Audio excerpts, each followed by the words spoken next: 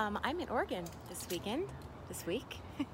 Anyway, I wanted to shoot this little video because I was talking to God recently about the trees that are on our property in California.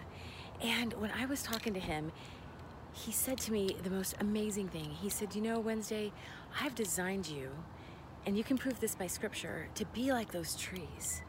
When I asked him what he meant self-sustained. Everything the tree needs comes up from the soil, comes from the inside, and the wind can hit it, everything can hit it.